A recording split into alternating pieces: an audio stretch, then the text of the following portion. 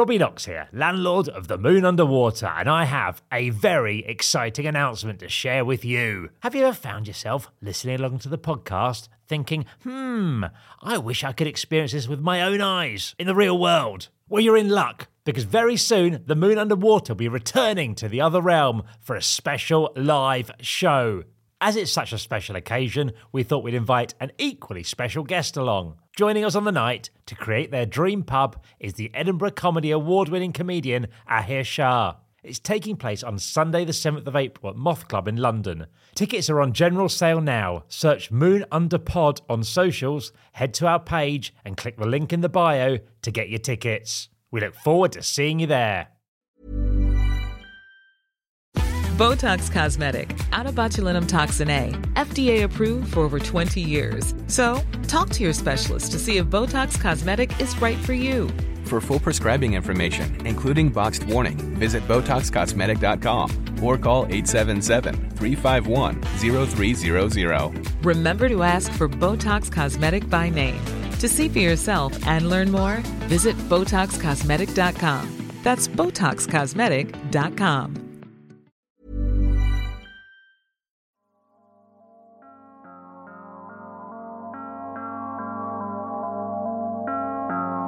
Oh, pub me to sleep, and shroud my slumbers with the gloaming dusks of former skies.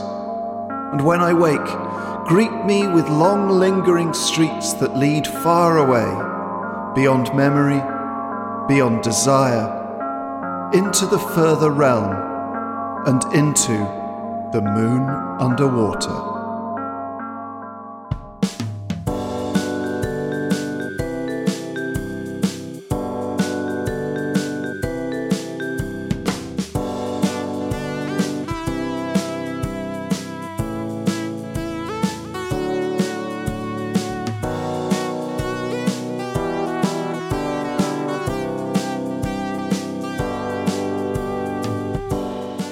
Oh, Robin, it is a tonic to see you sat at my bar, so how does the bar find you? Fine. I've been bejabbed for a second time, so I'm fully bejabbed. Well, I have been bejabbed for a second time today too. Great. How are you feeling? Feel good. I mean, I've had a headache for 2 days, but I think that's a sort of a stress/tension headache. I don't think that's anything to do with being bejabbed. How are you feeling? Yeah, I feel fine. Bit of a sore arm. But, so I don't really know why I'm lying down on the bar in the Moon Underwater on my left arm. It seems stupid now. It has healing qualities, the bar at the Moon Underwater, somewhat like the Waters of Lords. Yeah. And various sites of religious or historic interest. Why don't you try just resting that sore head of yours on some of these, just on the wood there, see if that helps. Oh, let's give it a go. Do you know what? It feels like fresh water is running through my neck and into my mind. And I have to say it's clearing, like a cloud that parts to reveal a nicer cloud. I'm just worried that people are going to start making pilgrimages to the Moon Underwater for its healing properties. Well, that's to be encouraged, I would say. I've been thinking a lot, Robin, after recent foot tennis events, about nationhood and nationalities. I wonder what nation the Moon Underwater represents, because, nations have different vibes to pubs. And I wonder if, perhaps, the Moon Underwater is a pub for all nations. Yeah, so it's pluralism. Yeah, it's a pluralist pub for all nations, but perhaps does maintain, either written out on some kind of board or just in the vibe, some of the great British tendencies for decency, politeness, tolerance. I get that vibe from it. How do you feel? Well, just to look at the flag, we've literally got every colour on there. Every colour. But doesn't that make the flag very like that, when you have to select a colour from a colour spectrum in a Word document or an Instagram, and it's basically a sort of a smudge of every colour in the spectrum. And you have to sort of pick a cursor. It's actually hard. It's actually quite pointless. Well, I quite like getting the codes, hashtag FE, FE, FE, something like that. B3, I don't know, 4. Yeah, so that's maybe the flag of the Moon Underwater is just that sort of smudge spectrum you get when selecting your colour of text for your Instagram story post. Yeah, the only hashtags we have here are those hashtags which determine those colours. Because we don't have social media here. No, not at all, thank the Lord. But we do have it outside the pub in order to tell people about the goings-on in the pub, including live Moon Underwaters. We will be bringing the Spirit of the Moon Underwater to a pub near you, if you live in Chiswick. And we'd be delighted to see you there with a number of rotating vibe guests that we've got. And the tickets are available for dates on the 15th and 22nd of August, the 5th, 19th and 26th of September. So 5 live Moon Underwater pods, but not 5 live, as in 5 live Moon Under pods. And due to the recent government announcement about relaxation of restrictions, we can now release even more ticks. So head to moonunderpod.com and get yourself a tick, or 2, or 3, or 4 ticks. And we shall be able to quaff pints against. What can people expect from the Moon Underwater live shows, John? They can expect all that you witness by listening to the Moon Underwater, from being in the Moon Underwater with us, but you'll actually be able to see us, and you'll be able to hear us slurping our pints, the odd hiccup perhaps, and you'll be able to hear just great chat with our guests in a lovely pub, and it's in a sort of a separate room of the pub, so it's not around your regulars. It's in a nice big separate room with its own little bar, and it's just a nice little slice of fun. Yes. Did you sigh for the mail today, Robin? The missed mail? Yes, I sighed, and the mail did come.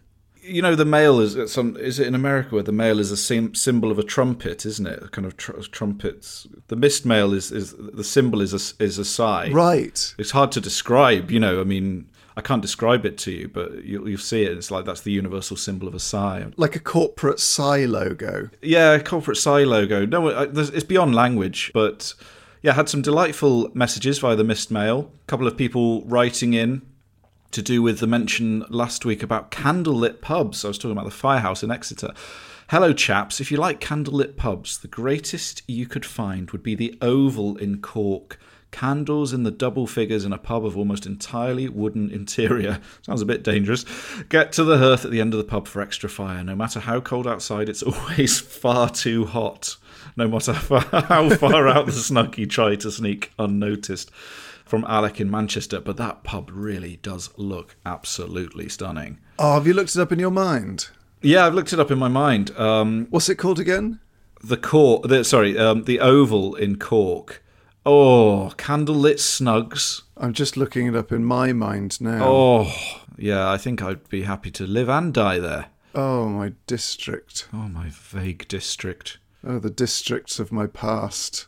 Oh, I really like that. One of the photos is sort of quite blurry and vague. I hope it's like that in there. Oh, yeah, I can see the one you mean. Yeah. It's like a photo of someone's memory. Yeah.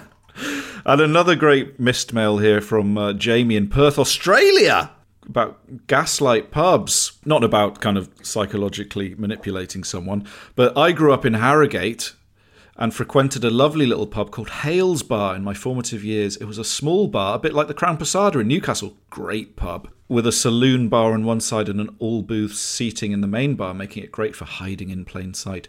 However, as an old Edwardian pub, it was gas-lit. Literally, the wall lights were powered by gas, burning on a sort of gauze bulb. There were physical handles to decrease or increase the amount of gas being burnt, and thus the brightness of the warm, glowing globes. It also had gas taps on the bar. Again, it sounds quite dangerous. It also had gas taps on the bar itself. These little pilot lights were, at least in the 90s, permanently lit, and smokers used them to light their tabs. I've not seen this used in any other pub since, and wondered how many other establishments have used gas lights. Are any still using them? Or, as I suspect, they have been outlawed by safety bureaucrats these days. That's great. Love the pod. Thanks, Jamie. That's brilliant. I think the Crown in Belfast used to be gaslit, but obviously when it was rebuilt, it was no longer gaslit. Rob, if you look up Hales Bar in your mind, yeah, there's a photo of an alleyway that Hales Bar backs onto. So if I'm looking it up in my mind, am I selecting images or all in my mind's browser? you're looking at all, but when it comes up in your mind on maps, Yeah. on the right-hand side of your mind, you know there's an option to just see the photos in your mind. Photos. Yeah. Oh, that's nice. That's a sort of, what's that, panorama? Oh, my God. This is... This is fantastic. And there is an actual, I think that's a photo of one of the old gas taps, which presumably there just as kind of a ornament now. But if you scroll down on the left in your mind, you'll get to a photo of the alleyway at night that's lamplit. Oh, my days. Yeah. That looks like where you used to go to write poetry as a teenager. Yeah, the wet, misty, cobbled streets. The cobbled streets. Again, it's quite blurry, which I like. Yeah. It's got a nice carpet as well, hasn't it? Yeah, I would love to visit there, not just in my mind, but in real life. But I think Harrogate and Cork is quite a hefty crawl from Buckinghamshire. We'll have to sort out some kind of Moon Underwater on the road show, like Radio 1 used to do in the 70s and 80s. Yeah. We'll go to Brighton Beach and play some sound effects of people pouring pints. Yeah.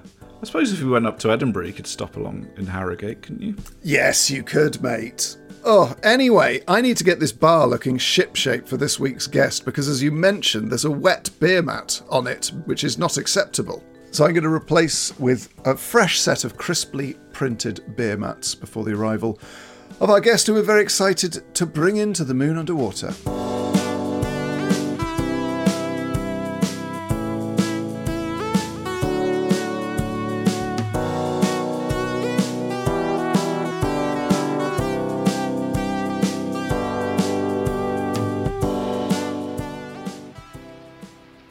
Well, now, Robin, I tell you what, I've got to stop shining this bar. I've got to stop polishing this bar because I can actually see within myself. Yeah, you don't want to polish it too much.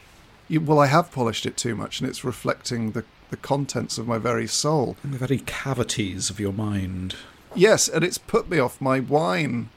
Because I'm drinking wine this evening, Robin. The wine. I have transported my Seine through across the English Channel, then flown over France, Luxembourg, Germany, and I'm now mindfully in the slopes of Italy. Oh.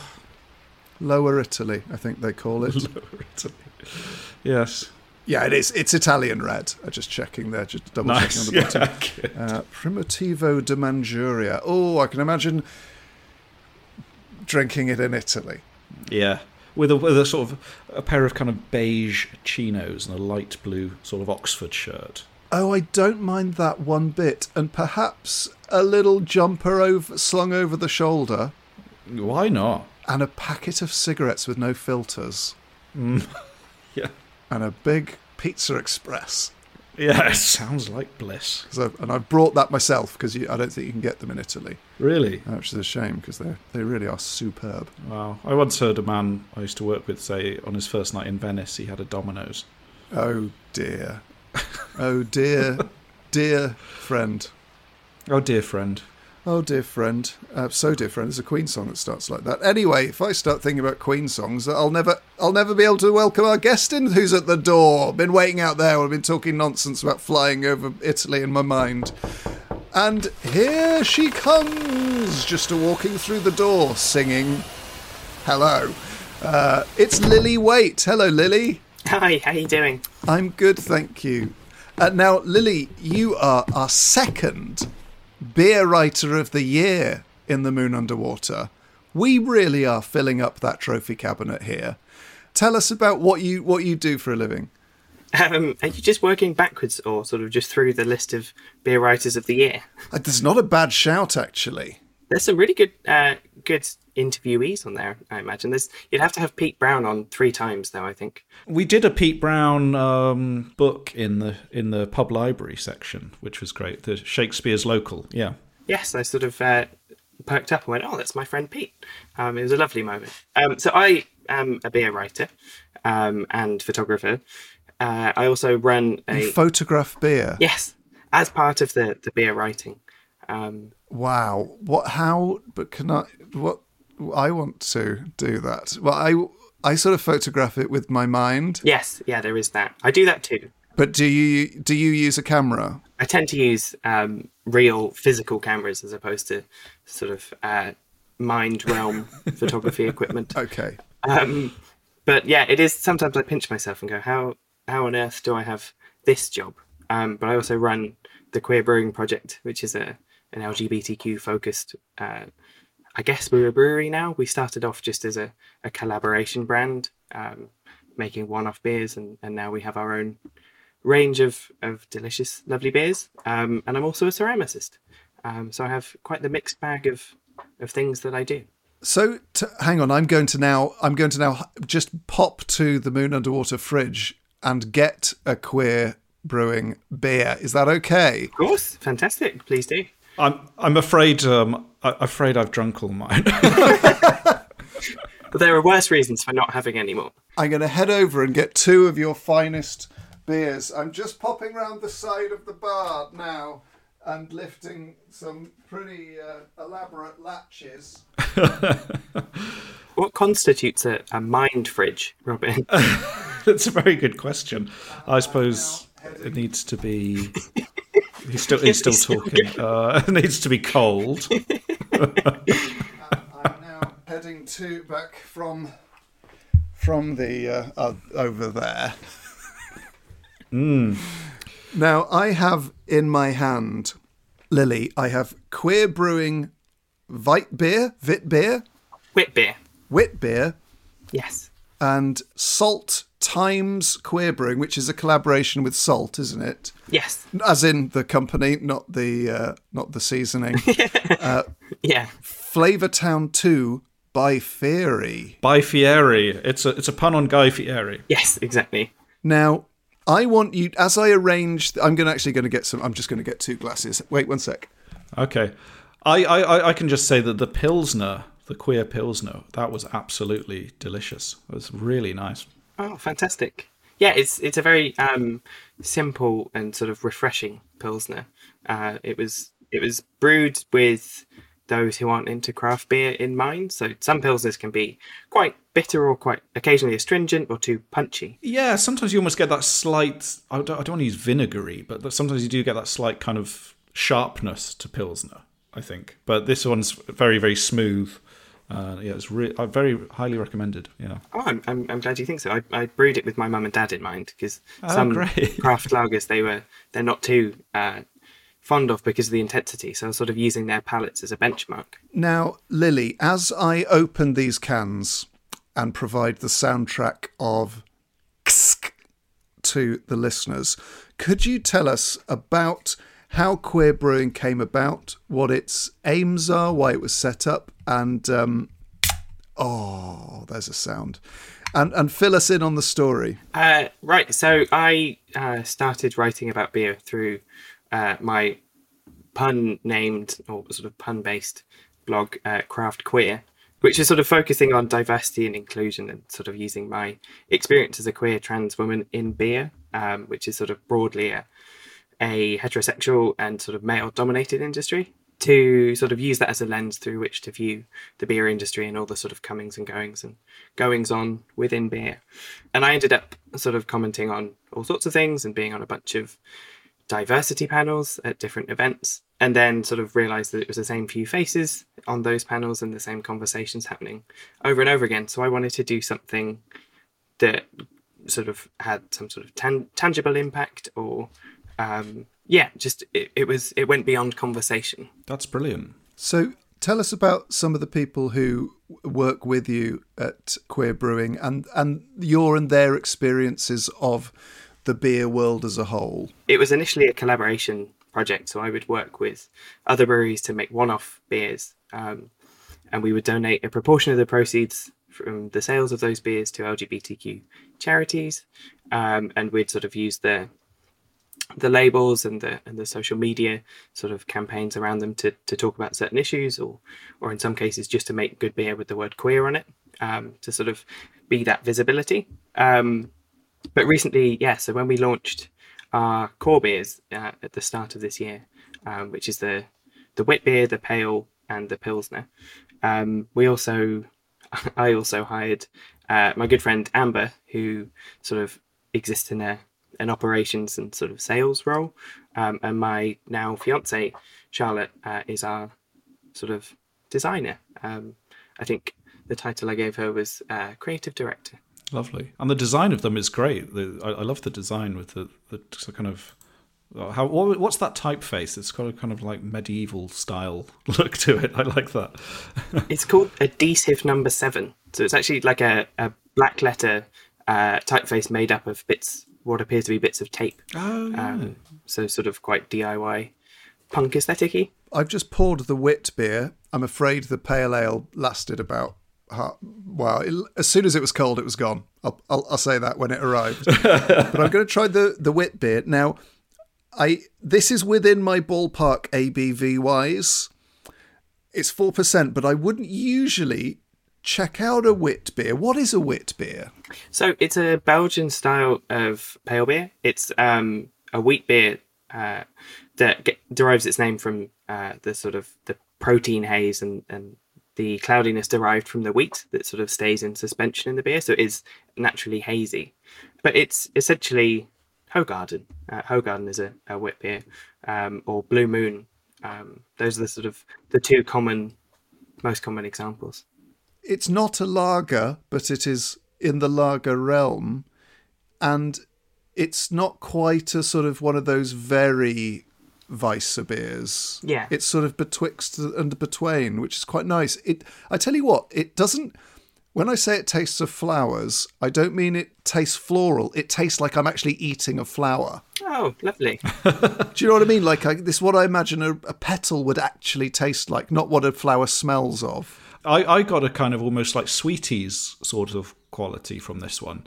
I really, I mean, yeah, like John said, a lot of wheat beers I'm not a fan of, but I don't mind a Blue Moon now and again. And this definitely felt like that. It's not too kind of heavy, and it felt kind of just really light and refreshing and kind of fruity. But yeah, it's nice sweet kind of flavours, I thought. That comes from the wheat commonly, and also the yeast that we used. One of the most prominent tasting notes I always give is foam bananas. That sort of sweet shop. Oh yeah. Banana estery. Yeah, or bubblegum kind of. Yeah, exactly. That kind of thing. So it's got orange peel and coriander seeds and a touch of black pepper in it. But that sort of floral, the whole chomping on a flower as opposed to smelling it vibe kind of, I think, comes from the hops we used, a German and a Czech hop, which are both sort of quite floral and almost herbaceous in their character. So before I head to the other end of the beer spectrum, what are some of the elements of the beer industry that you found didn't cater for as wide a possible community? Well, I think historically, the craft beer industry, sort of since its inception in this country, sort of since 2007, 2008, 2009, has sort of primarily focused on men, like specifically white, straight, cisgender men. And sort of even sort of more recently in beer at large, it's sort of been dominated by men. Though, as Emma mentioned on her episode, beer is historically a female thing in terms of production, and women have always been so heavily involved. But just all sorts of things, from the marketing of beer to, like, sort of, again, predominantly to men, to attitudes towards sexism. It's only within the past 10 years that sexism within beer branding and marketing and at events and stuff has been really properly addressed. And it's just been quite, in terms of progression, I think it's been an industry that's dragged its heels for some time, but there is more progression sort of happening at a faster pace now. I mean, it definitely used to be in obviously visible ways, like, you know, the beer pumps with the kind of seaside postcard style humour of kind of lots of sexist tropes. That was definitely one of the most noticeable things about real ale, was kind of awful punning names and that kind of thing. Yeah, like Dizzy Blonde goes down easy, that kind of thing. As a cis white man, bracket straight, you don't realise that is excluding people, because you may think, oh, that's childish or that's sort of lame, but you don't put yourself in the position of a woman who wants to have a beer, not really feeling like they want to get into a conversation with a barman where they're asking for like, oh, can I have a blow job, please? It's just like, it's just not worth the hassle. So you don't venture into that world of beer. Yes, for sure. And I think as well, just even things like walking into a beer festival just before lockdown sort of kicked off and the pandemic happened, I was automatically handed a stemmed glass as opposed to a pint glass just because I'm a woman. And I was like, well, I may have wanted to drink a pint. There's just all of those assumptions. And also sort of talking to queer people across the industry and trans people as well. Just there's been not necessarily overt exclusion all the time, but there is exclusion and just a lack of consideration for different needs. It is a homogenous industry, to say the least. But there's some great people doing some great work. Well, speaking of great people doing great work, I am about to try Flavortown 2 by Fury. By Fieri. You know who Guy Fieri is, don't you, John? No. Who is it? Is it a singer? The mayor of Flavortown. It's hard to explain Guy Fieri if you don't know who he is. He's kind of what's the kind of English? No, he's a sort of chef, but he's not really a chef. He's a sort of chef.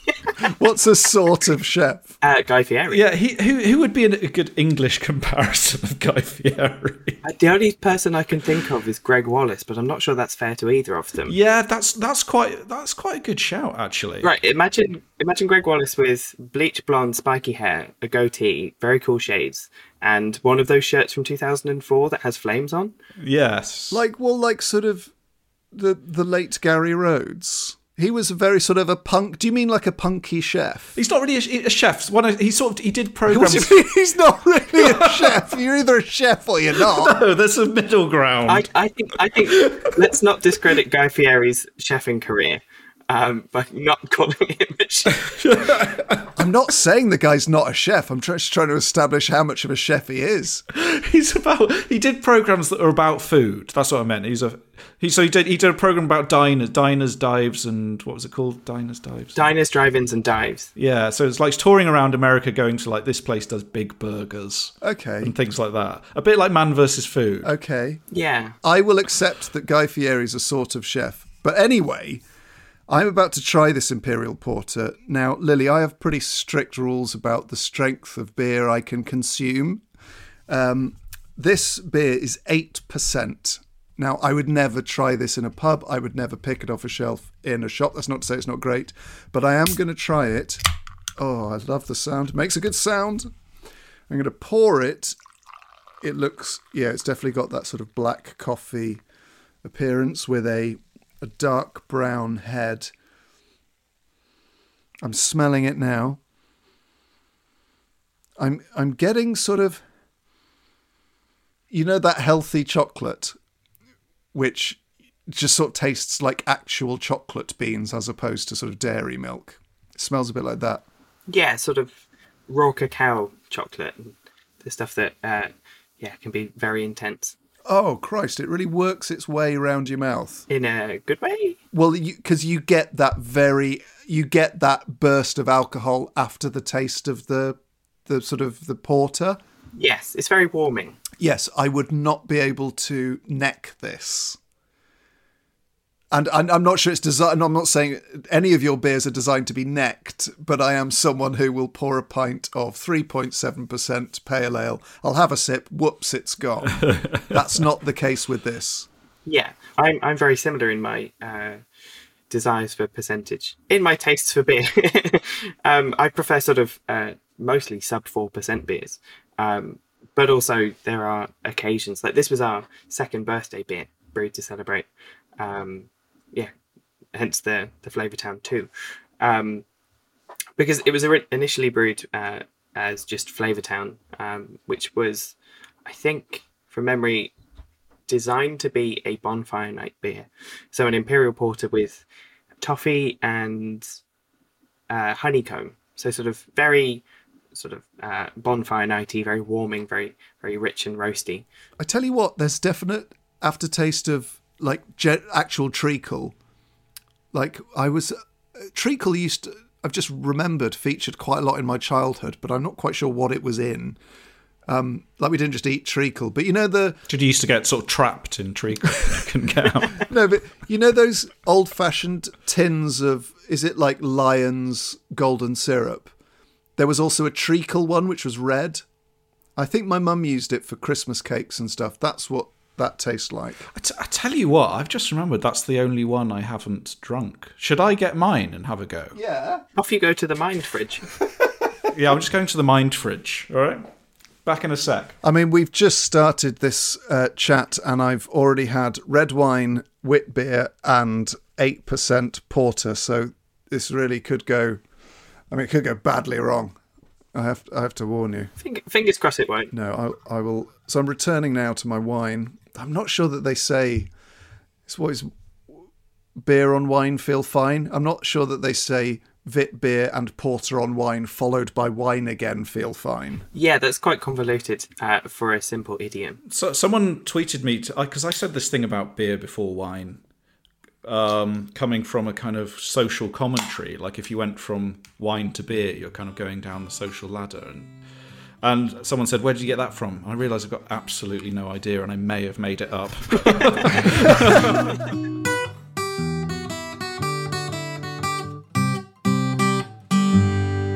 Let's tarry no longer and find out what you will be drinking in your dream pub, because, Lily, you are here to furnish your palace of desire, to create your perfect pub. So let's start with your first two draft options. Yes, so the first of my draft options is Colonel's Table Beer.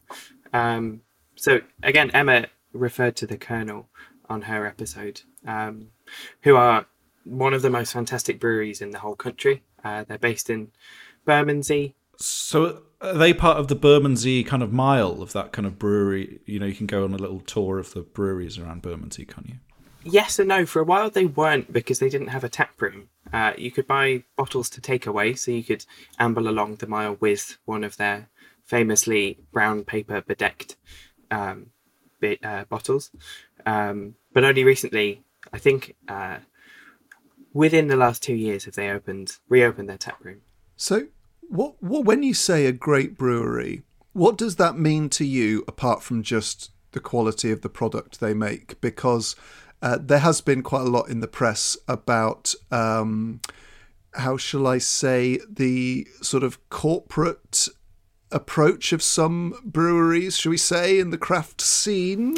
Yes. And how their ethos and how they treat their staff. So what do you mean by great brewery? Well, I think there's sort of two broad approaches. There's firstly their output. Like the Colonel, they produce some of the best pale ales, some of the best IPAs, some of the best mixed culture, sort of barrel-aged sour beers in the market. And everything I've had from them has just been exemplary and absolutely stellar. But they're also wonderful people. Evan, the founder, is often described as the Elrond of craft beer. He's got this lovely beard and long hair, and he's a very ethereal, almost mystical being. Is he half elven? I wouldn't be surprised. He once, I was at a beer festival and I just felt this gentle tap on my shoulder, and I turned around and he was just standing there, sort of gazing wistfully into the distance. I was just like, "Oh, hello, Evan." Oh. He's just one of the most wonderful people in the industry, I think. So for me, it's the brewery's output, but who they are and what they stand for as well. But their table beer is one of my favourite beers of all time. It's the ABV ranges from 2.6 to maybe 3.3, 3.5%. So it's a very easy drinking, very refreshing and light pale ale. And the hops, they rotate, as do many of their beers. But the base recipe stays the same. So it's a bit like a sort of a house roast that a coffee shop might have. It does change, but it's always their table beer. Yeah, exactly. I love that approach. Just to be clear, when you said that everything they do is absolutely stellar, you meant in terms of the quality. Stellar with an R, yes. Yeah. Okay, so your second draft choice, please, Lily. So this is Allagash Waite from Allagash Brewing Company, I believe, in Portland, Maine. It is the beer that inspired the wit beer you just drank, John. Ah, It's my colleague and friend Dave got me into it, who's based now in Seattle.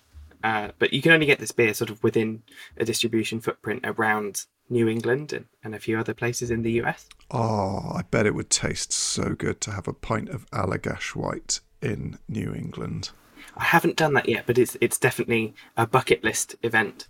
So how do you, this will be useful for listeners to The Moon Underwater, how do you access these beers? Is there a certain website you go to? Are there certain stockists near where you live that might have them? Well, Colonel Table Beer is available sort of all over the shop, literally from sort of corner shops. So I live in London.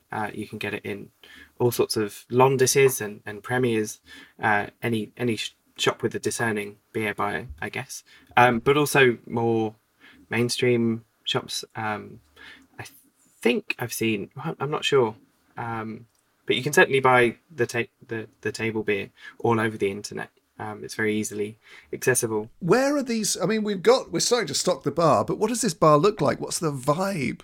What is the emotional resonance, the EQ of this pub?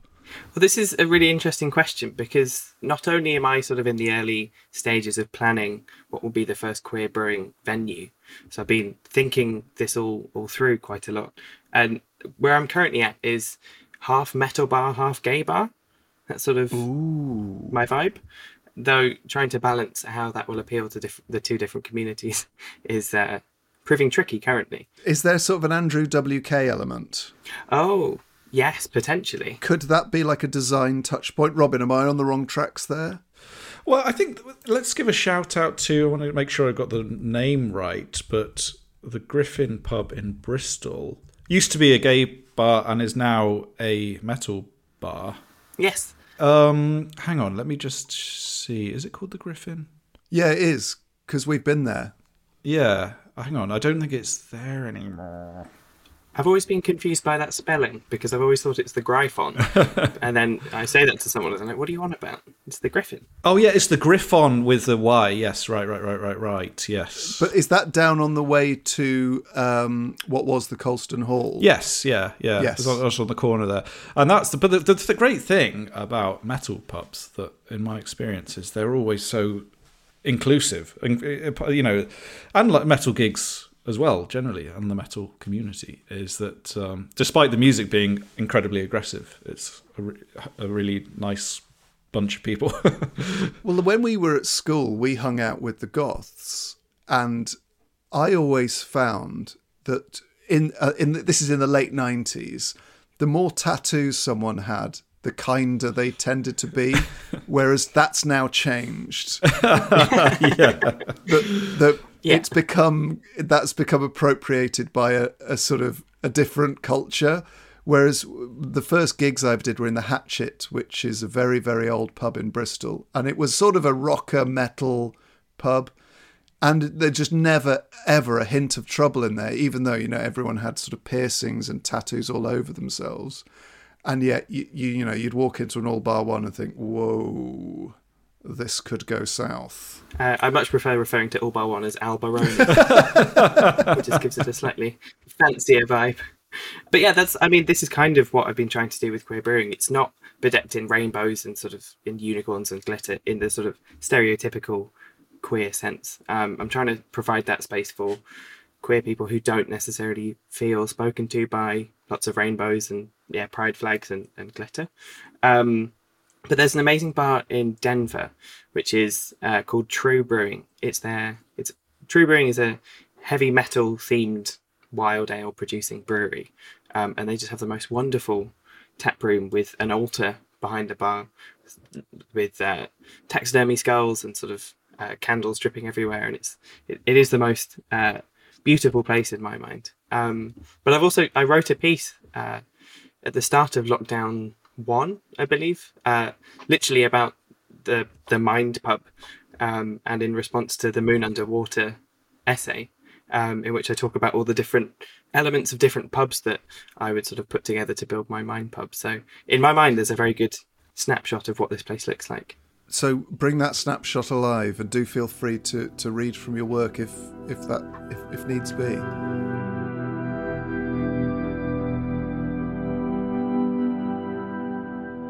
The rough outline of the Mind Pub is as follows. I'd take the entrance to the Salutation Inn in Gloucestershire, replete with village flyers and other countryside paraphernalia, and attach it to the sloping mosaic floor of the Marble Arch Inn in Manchester. Pints of cellar-cool Manchester bitter and more than filling pub fare will obviously come with it. All of that would sit beneath the majestic ceiling, ornately Victorian and draped in protective netting, of the Crown and Kettle, which, IRL, is just around the corner from the arch. I'd nab the pies and pork and crackling stuffed rolls from the Southampton Arms and pop them on the Harp's delightfully clustered bar, which would feature the beer selection of both pubs combined, before absent-mindedly munching on a pork pie for good measure. Of course I'd hire Alan, Al to his friends, the landlord from the Somerset Arms in my hometown of Cheltenham. In normal life, I see him once a year, when my friends and I all pile into his pub on Christmas Eve. I've known him as long as I've been drinking. Black Sabbath would play from the rigged jukebox of the now-closed Punk Dive I worked in at 18, and I'd resurrect the dartboard from the shithole pub I drank in as a student, though perhaps without the £1.50 double shots of vodka to go with. Sometimes the pub would be full of the quiet murmur of a sleepy Sunday afternoon, perfect for reading books while sipping a half. Sometimes it would be raucous and three deep at the bar, with friends and regulars and oh so many packets of scampi fries. That's great. Very, very good. Well, there's a delightful mishmash of some superb pubs, and especially nice to hear the Harp's clustered bar in there. Oh, man. It is the best pub in London, and I miss it so. Klaus! Klaus! Klaus!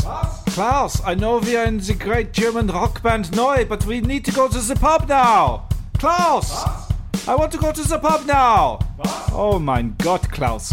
I'm going to der Moon under Wasser. We're now moving on to your bottled or canned selections, Lily. So you've got the Colonel Table Beer, you've got Allagash Waite, you've got both of those on tap. What are you having in your bottles and your cans? So they're both bottles. The first is a Perry from Ross and Y Cider and Perry Company. Oh, yes, please. Oh, God, I'm going to be sick with desire. It is, in my mind, the best Perry in the world, I think. Not that I've tasted enough to sort of make that judgment call. But it's called Flaky Bark Perry.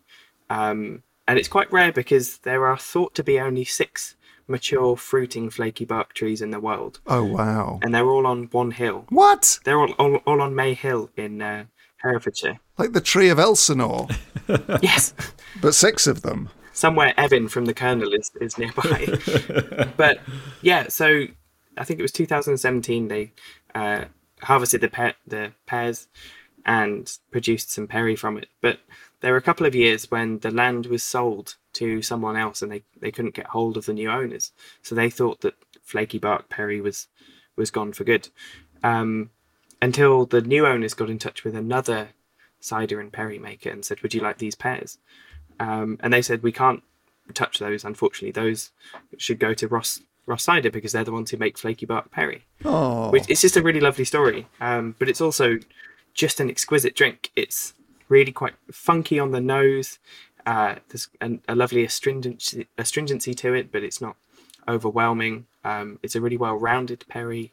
It is just, yeah, it's exquisite and certainly something I could drink a lot of, even though there isn't that much of it.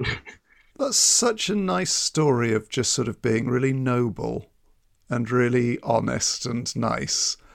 Also, you say you drink a lot of it, 6.8%. So it'll take your face off. Yes, it would, but I would commit to it.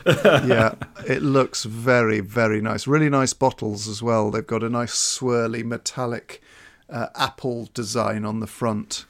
Mm. Oh, They've become good friends, Albert, Mike and Becky. I wrote about them and then sort of just spent a couple of days with them getting rat-arsed on cider. I'm going to get some of this. The nose is iconic, funky beyond compare. That's how I'm often described. I just love the idea of a drink having an iconic nose. Yeah. Just to be clear, is it a medium or a dry or a sweet cider? Because sometimes people who are only used to, your Magners, your Strongbows, your Thatchers, might order a drink like that and be quite shocked by how dry the cider is. So what are we talking here? So it's classified as a bittersweet perry.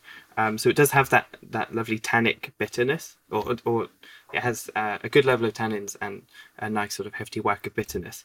But it's not sort of cloyingly sweet, but there is a nice fruit sweetness to it. So there's a difference between actual sweetness and perceived sweetness, because you can pick up all the sort of, I guess, sweet notes in a fruit without it being too in a cider or perry without it being too sugary, if that makes sense. So I guess my experience of the very dry ciders is a bit like biting into a cooking apple.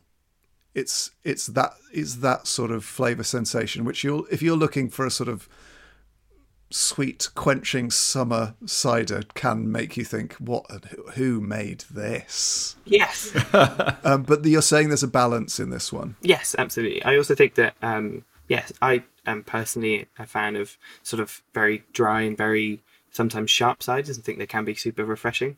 But I also appreciate that it's not for everyone. But no, this is really, really well balanced, and it's not the sort of perry where you could have one glass and then you're done. Okay, great. Well, what's your second bottle? It is PN18 from Tillingham Wines in Sussex. So it's a Pet Nat Rosé. So Pet Nat is short for Petillon Naturel, which is a style of sparkling wine where it's bottled during the primary fermentation. So instead of it being like champagne, or sort of using I think it's méthode champenoise, which is the secondary re-fermentation in bottle to get the effervescence. This is sort of a lighter, more subtle sparkle to it, or effervescence. It's really quite gentle. So is this a natural wine? It is. So Ed Gamble is really into natural wines, right? And he started talking about natural wines. So I got obsessed with natural wines. So I went to the natural wine shop that Ed was talking about. I think it's called Forest Wines in Walthamstow. Really lovely stuff. And the selection of wines, it makes you feel like you're sort of in Willy Wonka, because they're all kind of crazy and exciting colours. I have to say that I bought, I think, 4 or 5 bottles. They're all quite funky.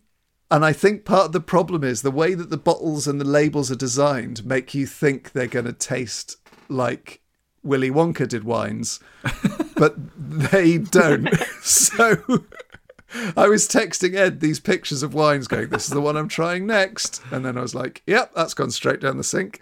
Oh, God. Just because they're very, very... I don't have a particularly dry palate when it comes to alcohol, especially ciders and wine. I don't like very tannin-heavy reds. I don't like dry white, and I don't like dry or even medium cider.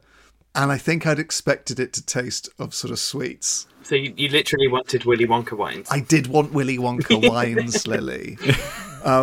That's no bad thing. But is this the Tillingham PN18? Yes, it is. So I'm looking at it now, and it's a beautiful sort of deep...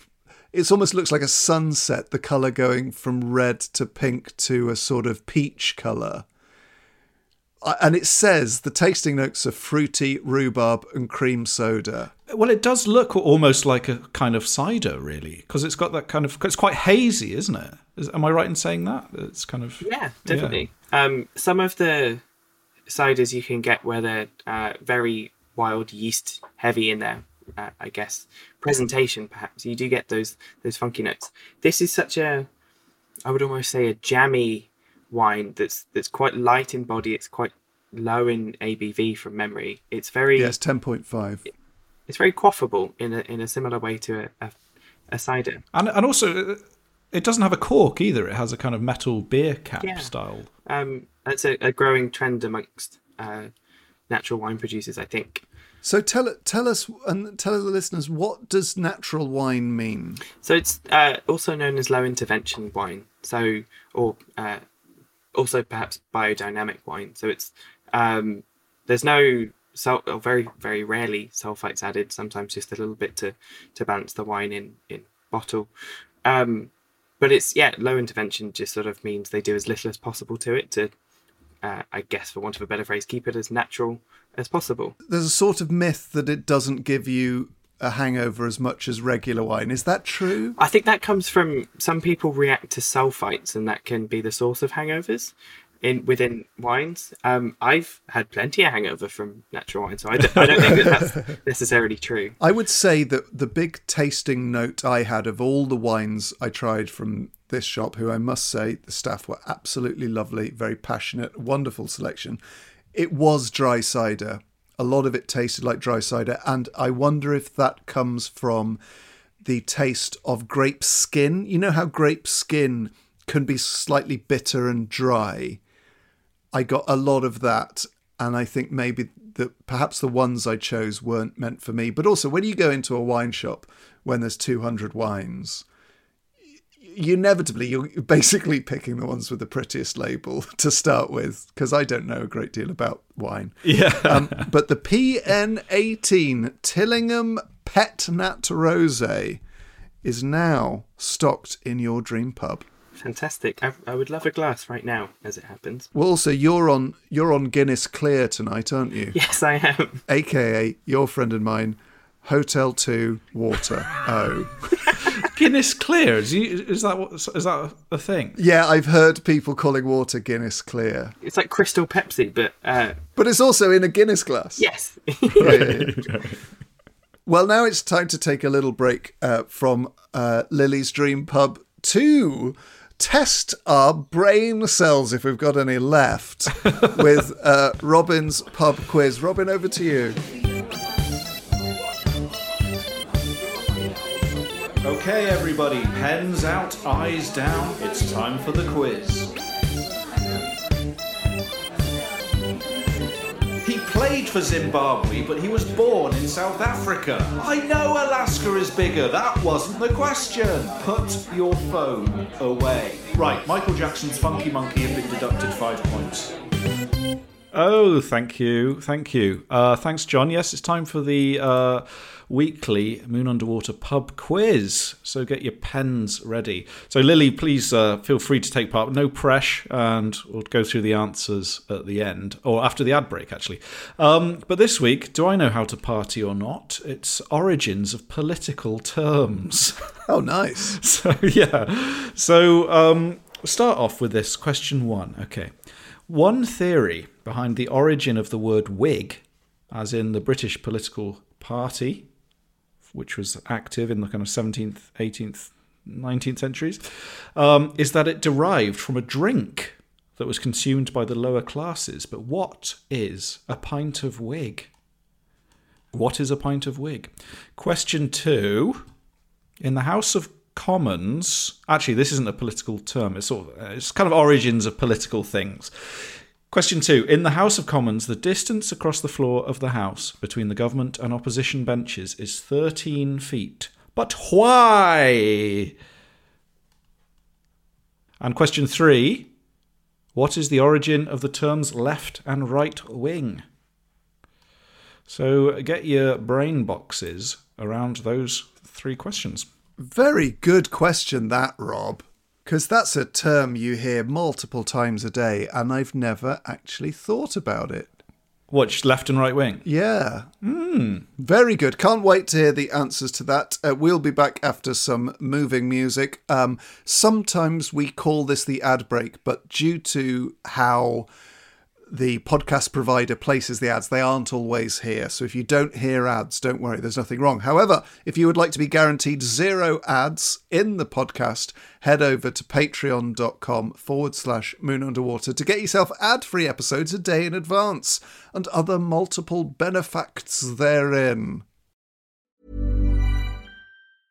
Thousands of people listen to the Moon Underwater every week, and we can help deliver your brand message to targeted audiences. So if you want to be part of the Moon Underwater and connect with engaged audio listeners, get in touch. Just email sales@audioalways.com and find out more about how podcast advertising and sponsorship could work for you. That's sales@audioalways.com.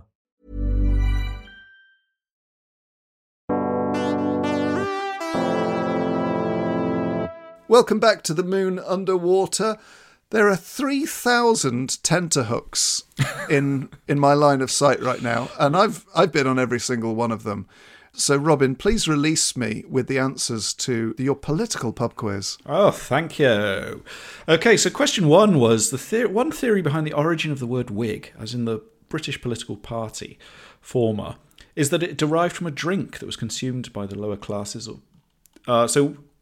Sorry, I'm really feeling the 8% porter. I'm sorry for sending that one. No, that's fine.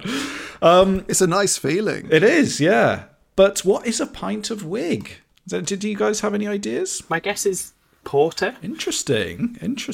I can't explain the reasoning behind that, but I just went with porter, and in my notes it says with lots of foam. Nice. Because that feels rather wiggy. Yeah, wiggy. My guess is it sort of like if you go, what do they call it? Mine sweeping. Is it like the collection of all of the ullage? That's quite a nice guess. It's actually a non-alcoholic drink that it's made from whey or sour milk. It's basically like cheese water. Huh. It's quite a healthy drink. It just sprang to my mind. Is it like that milk kefir? It might be a bit like, yeah. Is it like the water you get on the top of a packet of cottage cheese? And mozzarella, yeah. That's what I imagine in my head. So yeah, basically cheese water. It's very good for you. So other theories about Whig suggest the name came from Whigamore or cattle driver. But either way, it was a kind of pejorative term for the lower classes or radicals, and was adopted by the party to show that they were kind of arguably more representative of the people or opposed to the divine right of the monarchy. So it was kind of like an insult. And that's, as was Tory. Tory was an insult, still is, but Tory was kind of an insult, has nothing, and it's kind of adopted by. Anyway, this is getting a bit. Let's move on. Question 2: in the House of Commons, the distance across the floor of the House between the government and opposition benches is 13 feet. But why, Lily? Is it 1 or 2 swords length, perhaps, to stop them squabbling? Absolutely, bang right. Yeah, it's the equivalent length of 2 swords. Although this is likely to be purely symbolic, given weapons have been banned in the chamber for hundreds of years. John, did you get that one? Yes, I was going to say to stop them duelling, so it was 2 sword lengths. Yes. 2 sword lengths. Yes, good. Very well done if you got that at home. Question 3, the terms left and right wing. Do you know where those terms came from? The wings of a house or a bird? Nice. It's just a very political bird. Yeah, political bird. John, any idea? I don't know. Is it the left and the right wing of the House of Commons? No, but Lily also thought something to do with houses. I like the idea of birds. Maybe it's the left wing. It kind of flies back to his mates, and if he flies to the right, he goes off on his own, looks after himself. Abandons them all. Abandons them all. I don't know. No, it's actually it comes from the French Revolution. So during the French Revolution in 1789, when members of the National Assembly divided into supporters of the king to the president's right and supporters of the revolution to his left. Interesting. Yeah. So that actually came from that literally standing to the left or to the right, and that's where that comes from. So very well done if you got that at home. Thank you very much, Robin, for a superb political pub quiz. Thank you. Now then, back to the matter in hand. It's Lily Waite's Dream Pub, and we've done the draft, we've done the bottles, we've got Flaky Bark Perry, we've got PN18 Tillingham Pet Nat Rosé, but what are you having on your spirits desk? So, spirits have a very fond place in my heart because I got into spirits before I got into beer, thanks to one of my picks. And I did some training and thought I would perhaps open a cocktail bar or something more spirits related, and then fell accidentally into the beer world. So my first pick is Diplomatico Reserva Exclusiva, which is a beautiful aged rum, Venezuelan dark golden rum, that also got my dad into rum. I gave him a nice snifter, and every time I go home, he offers me one in return. Nice. It's a very good deal. But it's just absolutely beautiful, almost spiced. It's not really a spiced rum, but it's got that sort of lovely, almost star anise kind of hint of spice. So what's your second spirit? Also dad related, it's Aberlour 15, the Speyside whiskey, 15-year-old Speyside single malt. It's a very easy drinking, absolutely beautiful, really easygoing Scotch. So do you prefer Speyside whiskies for their flavour profile? Or? I think I do, certainly over sort of Islay whiskies. I went through a period of drinking Lagavulin, and I never really got on with Lefroy. It's a bit too TCP-y, sort of medicinal. So what's the difference between, you've mentioned Speyside, you've mentioned Islay. I'm not a whiskey aficionado. I know Robin likes a single malt. What is the difference between a Speyside and an Islay, for example? So Islay whiskies are made with barley that's been malted, is being kilned over burning peat, I think. It's been a while since I've done anything sort of spirits related, but it's the peat smoke that gives the malt its very particular and very intense smokiness. And it's often described as very peaty as well, because obviously it's kilned over peat smoke. Whereas Speyside is much more gentle. It's distilled from fermented, just I think very simple barley, nothing too intense. It's a lot more floral, kind of lavendery, kind of the whereas the Lefroy, it's got that real smoky kind of very earthy kind of tastes. But I love the kind of floral ones as well myself. I think I'd describe Islay as sort of pointy, and Speyside is much more rounded. I think I either watched a documentary about whiskey, I think it was called The Golden Dram, and I was speaking to a whiskey expert, and he said, and I think it's a similar thing to red wine, like the sort of the value sweet spot in whiskey, he said, is between about 12 and 15 years old.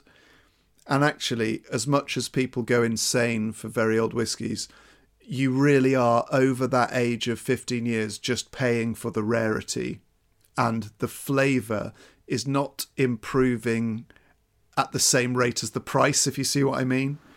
Yeah, that makes sense. I think when I've had really old whiskies, on the very rare occasion, it's not tasted proportionally better for the price than as you say, a sort of 15-year-old. It's the classic headphones equation. Yeah. If you're going to buy some headphones, buy 40 to 50 quid headphones, because they will be 4 times better than 10 quid headphones, but 400 quid headphones won't be 10 times better than 40 quid headphones. Am I right? Yeah, that famous headphones equation. It's a bit like the do you know that Limmy sketch where he's in an electronics shop and he keeps trying to get someone to buy the most expensive item. He's like, no. Like that. There's 3 reactions, for the so maybe you're like that with the headphones. Yeah. Well, I mean, I use it in so many different parts of my transactional life, but that sweet spot. So you're not going Heinz unless it's on offer, but you're not going own brand value. You're going own brand or own brand finest if it's cheaper than Heinz. If Heinz is on offer, get Heinz. Do you see what I'm saying? Yeah. Unless you're talking mayonnaise, because Heinz mayonnaise is an abomination. Yes, agree. J'agree. I have Hellmann's vegan mayonnaise is really good. But if anyone from Hellmann's is listening, they do both a jar and a sort of a squeezy bottle. But the problem is the consistency of vegan mayo is too viscous to bring it to the bottom of the bottle. So when it stops coming out, the interior of the bottle is coated with, I'm going to say, 10 servings of mayo that you have to chuck in the bloomin' recycling. And then you're reduced to slamming it on the counter like a lunatic. I've cut open a squeezy bottle of mayonnaise. So have I! Yeah. I feel like an insane person. Do you remember that insane Chris de Burgh interview he did where he went off on a tangent and started talking about a toothpaste being a rip-off? And how he always cuts Yeah, because you have to cut the end off. He always cuts open his toothpaste to get more. In fairness to Chris, he's got a point. I think he can afford toothpaste. Well, that's the thing. Is it the sort of point a man worth £80 million should be making? But I do agree with it. He's not wrong on that count. No, absolutely. I think he says it's a swizz, doesn't he? Yeah, what a swizz. Yeah, it's great. He was only worth 70 million until he started saving all of that toothpaste money. Yeah. Oh, good point. You save the pennies and the pounds will come.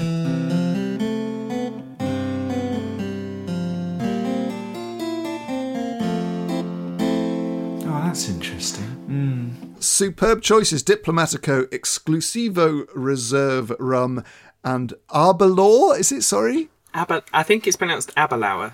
Aberlour 15-year-old single malt whiskey.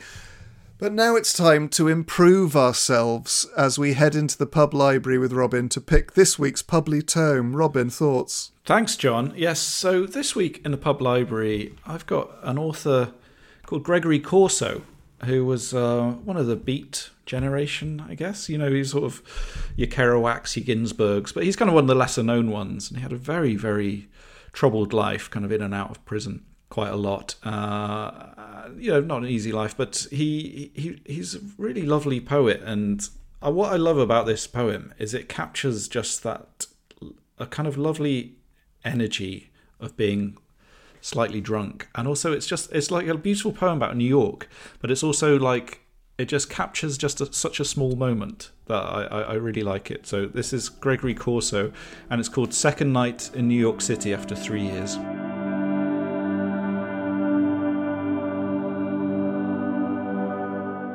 I was happy, I was bubbly drunk. The street was dark.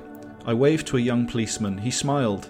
I went up to him and, like a flood of gold, told him all about my prison youth, about how noble and great some convicts were, and about how I had just returned from Europe, which wasn't half as enlightening as prison, and he listened attentively. I told no lie. Everything was truth and humour. He laughed, and it made me so happy. I said, "Absolve it all, kiss me." No, he said, and hurried away. Oh, God, that's so good. I really like that. It's just about this just one moment of when you're just full of that kind of energy of a night. Do you know what I mean? But it's that enthusiasm of drunkenness where you think that everything you're saying has such meaning and is so profound. But like the cliche is that it's not because you're drunk, but actually I think maybe it can be. Yeah. I was happy, I was bubbly drunk. It's great. Sorry, carry on, Lily. Sorry, it reminds me of that buoyancy of tipsiness. When you're not exactly. Sort of necessarily spewing nonsense, but yeah, there's more confidence in your words than there perhaps should be. Yeah, definitely. I love that. I went up to him and like a flood of gold. Well, that's what it feels like when you're talking and you've got to get this point out because it's the best point you've ever made. Yeah. And it's not it's not a cocaine gold, it's a booze gold. Do you know what I mean? Yeah, it's definitely a booze gold. And then just asking the policeman to kiss him. Absolve it all, kiss me. That sounds more like an MDMA gold than anything. Yeah, it does. Just running up to policemen going, "Hello." I've never taken cocaine, but I've been bored by drunks and I've been bored by people on coke, and I would rather be bored by someone who's drunk. Do you know what I mean? Yeah. Yeah, I think so. Great pub library, Robin. Thank you. Gregory Corso. So, Lily, in your half metal, half gay bar, with its selection of pies, flooring and doors from various pubs, you've got a jukebox. Well, we've got a jukebox here at the Moon Underwater, and we are desperate for your jukebox choice. Now, you mentioned that Black Sabbath were playing in the background of your Mind pub. So what are you selecting for the Moon Underwater jukebox? Well, this was probably the hardest choice because there are so many... so many songs in the bloody world, aren't there? There are so many songs, there are so many albums, and there are equally so many artists. I think I cycled through Black Sabbath's Paranoid, Transgender Dysphoria Blues by Against Me, which is a ripper of a punk album. There's a fantastic EP by two post-metal bands called Conjurer and Pine, which was described as 4 songs in the key of mirth, which is it's very apt because it's just an absolutely beautiful and uplifting piece of music. But I had to settle with ABBA Gold. Oh, great. Because amazing. It's just, I could listen to it on repeat forever. and never get bored. And it is, I think Black Sabbath and ABBA are the two most influential bands of all time, perhaps. ABBA Gold and Queen's Greatest Hits 2 were the first albums I ever bought on CD. However, I do have personal beef with ABBA Gold because there is a danger, a very real danger, a very current and present threat that ABBA Gold is going to overtake Queen's Greatest Hits 1 as the greatest selling album of all time in the UK. Now, don't you worry, Queen are on this. They have put things in place to make sure that that never, ever, ever happens. However, with ABBA reforming, there is a chance that Queen's spot atop the greatest ever selling albums of all time in the UK is under threat. I just want to put that out there. I sense that there's a preference for Queen over ABBA here. Just a bit, mate. Have you not seen my Queen Emporium? Oh, I could see through the haze of this realm to, yes. Yeah, it's two shelves of Queen merchandise in the moon underwater. Some official, some non-official. Sorry, Roger, Brian, Freddie, John, and Mary, who gets Freddie's share. I mean, ABBA over Queen any day, but... Whoa. Let's just cycle back a bit. We were getting on very well. We were enjoying our pubs. I'm going to allow ABBA Gold on the jukebox, but, you know, some of your comments should really have parental guidance warning. Sorry, I was being a flood of gold then. Yes. Oh, very good.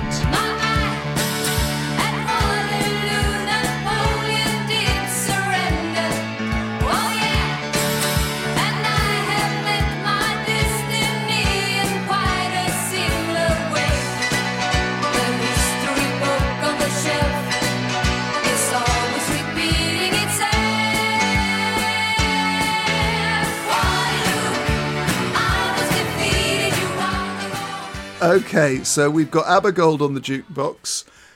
We've got rum. We've got single malts. We've got Pet Nat. We've got Perry. We've got we've got Allgash White. We've got Colonel Table Beer. But you've got one more choice. It could be anything from any realm, any time, past, present, or future. Maybe not future. We don't know what drinks they'll have in a billion years. What's your wild card choice? It is Wild Beer Co. and Firestone Walker's Violet Underground, a sour beer from 2015. I've had some Wild Beer Co. stuff before. It's Bristol, isn't it? Yeah, so they opened their first bar in Cheltenham, where I'm from, and it was my first sort of craft beer job, working behind that bar. So that's how I got into everything. It's thanks to that job that I am where I am. And this was sort of the first beer that really blew my mind in a really spectacular sense. It's a beer. It's two beers blended, fermented with Somerset cider apple orchard yeast. Wow. With Californian raspberries and French candied rose petals. Oh my goodness! It's just absolutely mind blowing. And I was in a bar in New York in 2019. There for a tap takeover of one of my friend's breweries, and I saw it on the tap list, and I was like, surely this can't be that beer. It can't be the same beer from sort of 4 years prior to that. And they'd rebrewed it, and I got to taste it again, and it was just a really lovely moment. And it's wonderful how a drink or food can be so transportative, because I was taken right back to where it all began for me. Are you having this in bottle or on draft? In bottle. The bottle is absolutely beautiful. It looks like the sort of tonic that Sherlock Holmes might have in his medicine cabinet. It's quite something. Yeah, it sort of harks back to a prior time, but it just speaks of something. It speaks of deliciousness. But also, you can get that wrong, that sort of Victoriana look. Like, I saw an advert for Hendrick's Gin the other day, and it was all like paper cuts of Victorian women and slightly Monty Python, and I just thought, oh, sod off. It just felt like it had been come up with in a boardroom or a sort of an advertiser's, whereas this just looks really classy, like someone whose background is design has really thought and taken care with the label. as opposed to just thinking, oh, what looks like it's from the past. Yeah, you could go very sort of very bad Jack the Ripper tour flyer. Yeah, just a lot of sort of, what are they called, those dresses that Victorian ladies wore that sort of come out a lot? Crinoline, I think. Yeah, that's the material, but is it a bust or a bustle? A bustle, and you just think, oh, try harder. See better, Leah. Can I have the name of the beer again? So it's Wild Beer. And so the two collaborating breweries are Wild Beer Co. and Firestone Walker, and the beer is called Violet Underground. Yeah, if you search in your mind for Violet Underground beer, it'll be the first hit in your mind. Violet Underground. Oh, wow, yeah, that's stunning. And it tasted better than it looked as well. It was just... My mind asked me if I was 21 years or older then on the... Yeah, and unfortunately we are now, Rob. Yeah, God. That looks fantastic, yeah. Avant-garde Wild Ale. You're barred. Okay, Lily, we've stocked the pub. It's half metal, it's half gay bar, it's very accepting because tattoos in this realm are a sign that you are a kind person, which was the case in the 90s. Not so much these days. There's a massive poster of Guy Fieri on the wall. Yes, with me staring at it going, is he a chef or is he not a chef? Make your mind up. But what is not going to be allowed in Lily Waite's Dream Pub? What are you barring? So I would have said bigotry in all its forms had that not been stolen by the wonderful Emma Inch. Well, you can still ban it. You don't have to have bigotry in your pub just because Emma doesn't want it. No, I do. I'll have to deal with all of the transphobia that would come in anyway, because I'm going to go for that guttural roar that happens when someone drops a glass. You know, that sort of that swell of noise and macho energy. I'm going to do an impression of it now, Lily. Is this what you're talking about? Hooray! Yes, yeah, that made my skin crawl. But it is that sort of, it's a very, I guess, primal response, but it makes sort of your teeth clench and your fists clench and your hairs stand up on the back of your neck, especially as someone who doesn't always feel safe in certain pubs, or even when I was working behind a bar. The kind of people who would love to do that way were the same kind of people that would make homophobic jokes at me or that kind of thing. So it's very much tied to working behind bars, but also just being in pubs and bars, and you just hear it, and it's just something that I find repellent.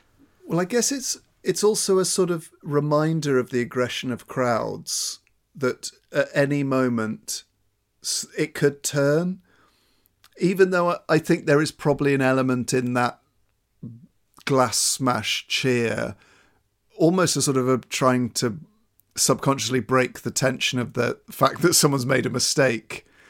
But I think you're right in that it actually reminds you that there's a power in that room that can be used for good or evil. Yeah, absolutely. And also just sort of the comments that come with it, like you hear the roar and then someone goes, "Oh, is that coming out of your paycheck?" And it's like, no, it was just a mistake. But the most interesting instance of that I've ever come across is at the Great American Beer Festival that happens in non-pandemic years every year in Denver.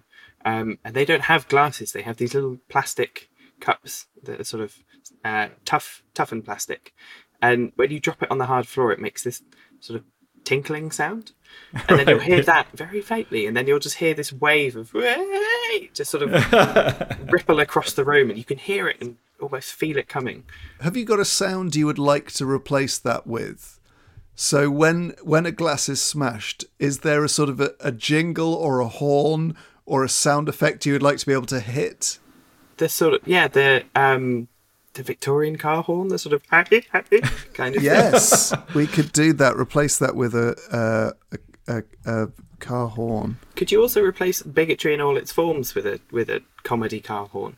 Yes, or a swanny whistle. Oh, very good. Yeah, someone goes to call out a slur and just goes. Yes. That's good. That would be quite funny if every time anyone tried to use a homophobic or racial or misogynist slur that a swanee whistle just came out of their mouth. Imagine the fury that would. Well, it would stop them doing it. Yeah, but they'd keep going and keep trying, and it would just make the swanee whistle whistle even more. It'd be brilliant. Even just swearing. I always think swearing is funnier bleeped. Yeah, I know what you mean. It's so much funnier bleeped. I kind of agree. I tend to swear quite a lot. And I think I would find it wearing after a while if every time I tried I would just be just walking around my own house. Hurry up, please. It's time. What are we naming this pub with car horns and swanee whistles aplenty, with Wild Beer Co., Firestone Walker, Violet Underground, Aber Gold on the jukebox, Diplomatico Rum, Abalawa 15-year-old, Flaky Buck, Perry, PN18, Tillingham, Petnat Rosé, Allagash Waite and the Colonel Table Beer. All of this is happening in a half-metal, half-gay bar, but what is it called? It's called the Battle Axe and Glamour. Oh, I don't mind that. So it's a sort of a little hint to the, I guess, the metal community's love for medieval weaponry. Yeah, it's strange how they're obsessed with medieval weaponry, isn't it? I don't blame them. I really would love to have a battle axe hung up on my wall. And luckily there will be one sort of displayed behind the bar, not in front of the bar, behind the bar in the Mind pub. And then I've always just been fascinated by the idea of the glamour being a sort of magic spell, like someone being under a glamour. So not necessarily. Well, there's a brilliant John Burnside book called "I Put a Spell on You," where he talks about the word glamour and its meanings and this kind of magical kind of thing. You have to read it, Lily. It's called "I Put a Spell on You." It is a superb book. Yeah, I think so. But it also sort of speaks to the joy of dressing up to go out and all the sort of more superficial connotations and just feeling yourself and feeling fancy and beautiful. And that's what I want people to feel in this pub whilst wielding a battle axe. Yes, absolutely. And that'll probably also, as well as the car horn and swanee whistle, will probably put people off using any kind of slurs if you've got a battle axe in your hand. I did think about calling it something like the glittery battle axe, but it just didn't have the same ring. Yes. Well, I think glitter is sort of a bit like tattoos. Glitter is now becoming sort of everyone's property, which is fair enough. Glitter's fun. I've had it with this glitter appropriation. Yes. Well, thank you, Lily Waite, for joining us. It's been an absolute pleasure to speak to you and to feel the battle axe and glamour taking shape right before our eyes. It's now yours to carry around with you wherever you go. And Lily, where can people go to follow Queer Brewing, to read your beer writing? What are the main hubs? So on Twitter and Instagram, it's at Queer Brewing to follow us for sort of all sorts of updates. And for my own personal stuff, it's LilyWaite_. Lovely stuff. And what's the Queer Brewing website?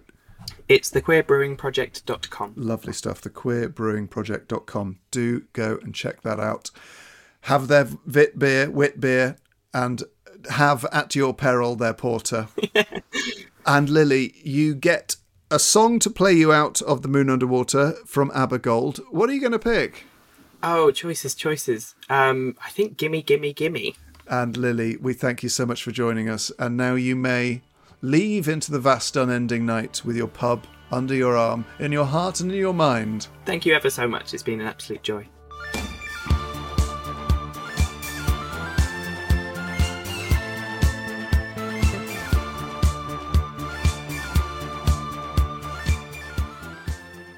Well, folks, as Lily makes her way down rapidly shifting cobbled streets, bemisted and begloaming, we thank her for her time and also welcome you next week to The Moon Underwater, where we'll be welcoming Suze Kempner through the threshold and into the correct realm.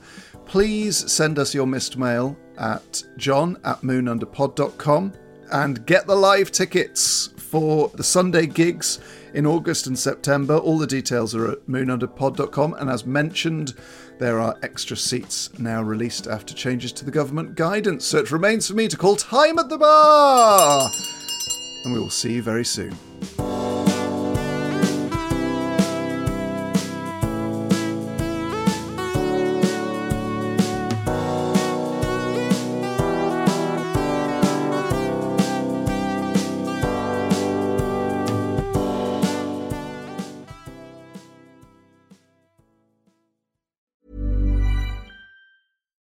Botox Cosmetic, out of botulinum toxin A, FDA approved for over 20 years. So, talk to your specialist to see if Botox Cosmetic is right for you. For full prescribing information, including boxed warning, visit BotoxCosmetic.com or call 877-351-0300. Remember to ask for Botox Cosmetic by name. To see for yourself and learn more, visit BotoxCosmetic.com. That's BotoxCosmetic.com. Thousands of people listen to The Moon Underwater every week, and we can help deliver your brand message to targeted audiences. So if you're to be part of The Moon Underwater and connect with engaged audio listeners, get in touch. Just email sales@audioalways.com and find out more about how podcast advertising and sponsorship could work for you. That's sales@audioalways.com.